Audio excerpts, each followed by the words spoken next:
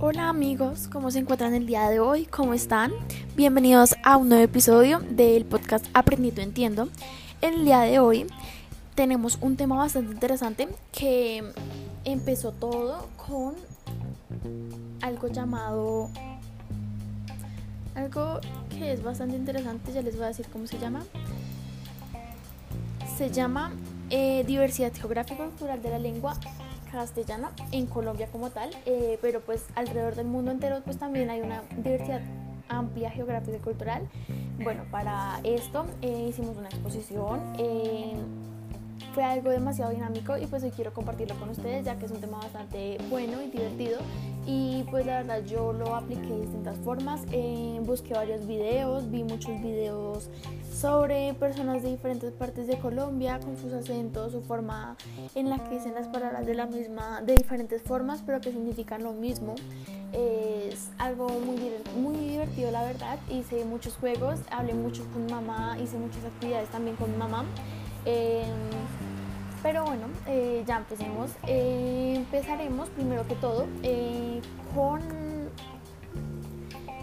bueno, a continuación como tal pues veremos escucharemos cómo está representada la diversidad cultural y geográfica de la lengua castellana pues como tal aquí en Colombia.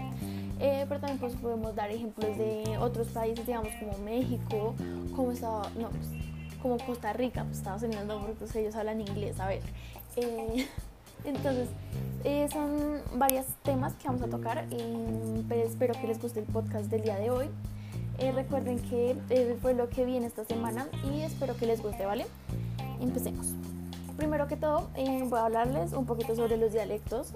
Los dialectos son variaciones de la lengua que se dan en un determinado territorio, ¿sí? Entonces, digamos, es como decir el paisa. Hay muchos tipos de dialectos, ¿no? Entonces, digamos, el dialecto paisa, el isleño, el costeño, ¿sí? Entonces, el paisa se habla en las zonas colombianas que son conocidas por la reproducción de café, es decir, digamos, Antioquia, Quindío, Risaralda y Caldas. El dialecto paisa se caracteriza por empleo del voceo, y que es el uso del pronombre vos en lugar de pronombre tú. Entonces, digamos cuando dicen vos qué haces hombre, entonces en vez de decir tú qué haces hombre, dicen vos qué haces hombre, así. Esto también va acompañado de las conjugaciones de los verbos típicos del voceo argentino, ¿sí ven? Entonces acá vamos en una primera relación, es como que ellos hablan como así, como tío, ¿qué haces? Así, entonces lo que hacemos acá es como cambiar el tú por el vos y a darle como nuestro sabor. Bueno, sigamos. El isleño, este dialecto se habla en las islas de San Andrés, de Providencia, de Santa Catalina, ubicadas pues como tal en la región del Caribe. Al igual que el dialecto costeño, entonces este es el isleño, recuerden, el isleño, costeño, diferentes, pero pues iguales al mismo tiempo. Bueno, al igual que el dialecto costeño, combina elementos de otras zonas caribeñas, pues como Cuba. El dialecto costeño se habla en varias zonas del Caribe. Este dialecto se relaciona con el español hablado en la zona meridional de España, en especial con el español de Andalucía y Canarias. Bueno, la pronunciación. El dialecto costeño se caracteriza por la germinación de las consonantes cuando la R se encuentra antes de una consonante. Este fenómeno consiste en eliminar la R y pronunciar la siguiente consonante como si fueran dos. Por ejemplo, las palabras Cartagena, verdad y cerca serían Cartagena, verdad y seca, pero obviamente como con su sabor. Vamos, Cartagena, no sé, yo no sé hacer acento costeño, pero es como que cambian las R's ¿por qué? Eliminan la R como tal. Pues, ahorita digamos, la reemplazan, la Cartagena la reemplazan con una T, la pues, verdad pues, con la D y cerca con C. Bueno, continuemos, mis queridos oyentes. Bueno, ahora vamos a hablar un poquito sobre las jergas y los sociolectos, bueno, los dos tienen un significado similar. Y esto es, digamos, como la diferencia de cada grupo, como cada grupo social, digamos, los gomelos, los campesinos, los ñeros, los emos, los góticos y pues como tal, digamos, también la comunidad LGBTI. Como tal, digamos, este grupo tiene una característica especial y es que además de cambiar las palabras con las que se expresan, también cambian su tono de voz.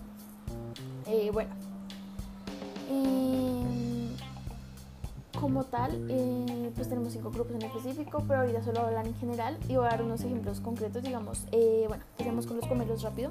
Los gomelos como tal hablan como, oye pues parce, ¿cómo estás? ¿Qué haces? ¿Sí? Entonces ellos son como los gomelos.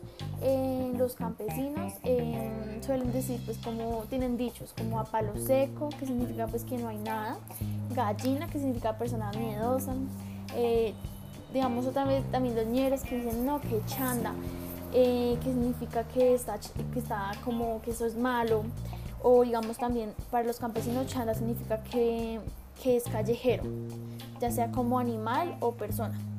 Y pues bueno, esos como tal son las jergas y los sociolectos, las formas en las que en las que cambia el habla en las distintas comunidades, ¿sí? Bueno, sigamos. Bueno, para seguir, pues voy a destinar como 2 episodios para entonces van a haber 5 episodios, ya no son 4 sino 5, entonces va a terminar de hablar de este tema y en el otro episodio, mis queridos oyentes, les voy a explicar, les voy a hablar más sobre otros temas como el eufemismo, los extranjerismos, los difemismos y pues las palabras tabú, pero continuemos por ahora. Ahora vamos a ver un tema rapidito. Este tema lo desarrollé con varias actividades y es más como tal actividades visuales, ¿sí? Como videos o pues actividades de dibujar y de representar. Este tema tiene 2 ramas, puede tener 2 significados. El primero, mis amores, es que cuando una persona, como que tú hablas con tu papá de una forma y después con tus amigos hablas de otra, ¿sí? Entonces eso es como muchas veces se llama una persona doble, que como tiene doble cara, pero pues también es como una persona, varias formas de hablar, ¿sí? Entonces las expresiones que utilizas cuando estás con tu papá y con tu mamá, cuando estás con tus amigos, así bien parceros de la calle, bien amigos, eso es distinto, ¿sí? Bueno, y pues otro ejemplo puede ser cuando digamos una familia guayú, un hijo de una familia guayú se educa en Santa Marta y esta persona puede entender y hablar 2 lenguajes y puede comunicarse con las 2 comunidades, con su comunidad guayú y pues con las personas de Santa Marta, ¿sí? Y pues otro ejemplo, digamos, cuando las personas ya son bilingües o trilingües, ¿sí? Entonces como eso también es parecido. Y bueno, las palabras homógrafas, eso es otro tema súper chévere. Y pues como tal las palabras homógrafas son palabras que se pronuncian de igual forma pero pues tienen diferentes significados. Ojo con esto, mis oyentes hermosos, porque acá hay que estar muy pendientes, porque digamos si tú vas a México y tú dices ¿puedo coger esto? O ¿será que puedo cogerle a la señora eso? Entonces pues como que van a entender algo distinto. Entonces digamos, otro ejemplo pues, que me contaban es que digamos nos contó el profesor de español en clases que él estaba llevando, como que invitó a salir y a una chica en España, ¿sí? Estaba allá y él le dijo que lo recogió. Acá en Colombia también es la costumbre decir que te recogen a casa pues para ir a comer los 2, ¿no? Pues entonces él le dijo, bueno, entonces ¿a qué horas te recojo? Y pues no, se entendió algo totalmente distinto, porque pues como tal su entendimiento y las palabras que ella entiende tienen un distinto significado a lo que nosotros entendemos. Ustedes sabrán qué habrá entendido la señora, pero bueno, sigamos. Por último tengo otro ejemplo que digamos, digamos este ejemplo, Juan vino a cenar y trajo una botella de vino. Entonces pues escriben igual, pero vino de venir y vino de tomar vino.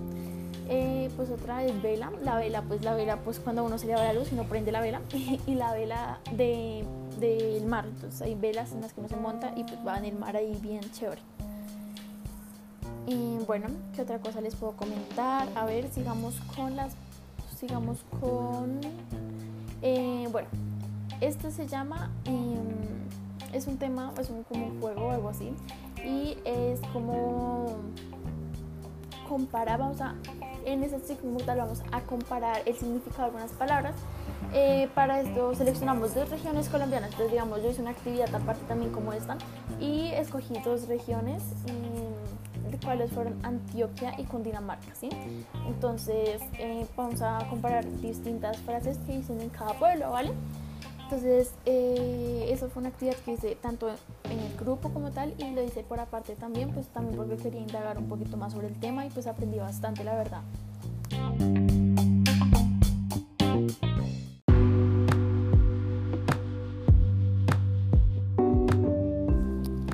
Pero bueno, empecemos. Bueno, entonces elegí en Antioquia y Cundinamarca. Bueno, Antioquia, a ver, en estas regiones en todo Colombia, pues como tal, se caracterizan por pues muchos acentos y palabras típicas que se usan en estas regiones. También podemos encontrar diferentes tipos de nombres, apodos para algunos familiares, ¿no? Bueno, ama. Esta palabra es muy típica en Antioquia, donde las mamás se les dice ama, amam. Entonces como que no es ama como tal de ama de llaves, ¿no? Sino ama. Samá, ¿qué haces? ¿Sí? Así. A las abuelitas se les dice amita o mita. Y también a la colilla del cigarrillo se le dice cau, ¿va? Entonces, bueno, son distintas. Porque digamos allá, cuando digamos tú allá dices, oye, ¿por qué soltas así el cabo? Entonces pues uno dice, ¿qué está diciendo? ¿Qué está hablando? Y después dice, que soltó la colilla del cigarrillo ahí toda encendida. Pues ahí sí como que ya comprendemos aquí en Cundinamarca. Bueno, o digamos también pues con el primer ejemplo que les ponía. Si digamos tú vas por la calle y gritan, mamá, sin el acento así X, tú dices, pero ¿cómo le vas a decir a la mamá que es que ama de llaves, ama, uy, ¿cómo así? Y después no, es que así se dice, pues sí, cierto. Bueno, pero bueno, pensemos, a ver, ¿qué otra palabra ahora de Cundinamarca? Bueno, el que hubo, pues, este es un saludo, un típico saludo que, un saludo demasiado viejo que se utiliza entre amigos, cuando uno va caminando, bueno, distintas cosas. Bueno, ahora aguacero. Aguacero es cuando está o va a llover mucho. Entonces uno dice, severo aguacero que se viene, ¿no? Pues que va a llover mucho. Bueno, ahí. Pastear es cuando se le da de comer al ganado. Entonces uno aquí o allá en Antioquia o en cualquier lado, ahí sí, como en general, es más general, en Pasto van y le dicen a uno que vaya a pastear. Entonces uno como que sale como buen niño que es, como buena persona, sale como buen pastorcita, y va a pastear el ganado. Pero bueno, ¿cuál otro? Sobaco, que es axila. Entonces sí está muy extraño. Imagínate que tú estés caminando por ahí y dices, dejé de olerse el sobaco. Y uno, ¿pero qué se está oliendo? Y la axila. Bueno, y la última, pues así que pensemos, a ver, pues berraco tiene 2 significados, que es una persona firme y persona que no se deja hablar. Es como que, uy, no, qué berraco. Entonces es que es chao pa'lante, hágale berraco. Pero, uy, no, qué berraco esta persona, uy, no, qué terrible. Está difícil pasando por una situación muy mala.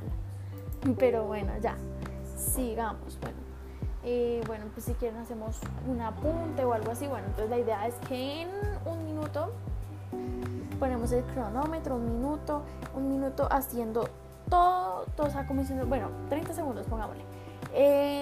Las palabras que recordamos así, ¿para qué? Para repasar, así eso se hacía mucho para los exámenes y eso. Entonces va, en 4, 3, 2, 1. Berraco, parce,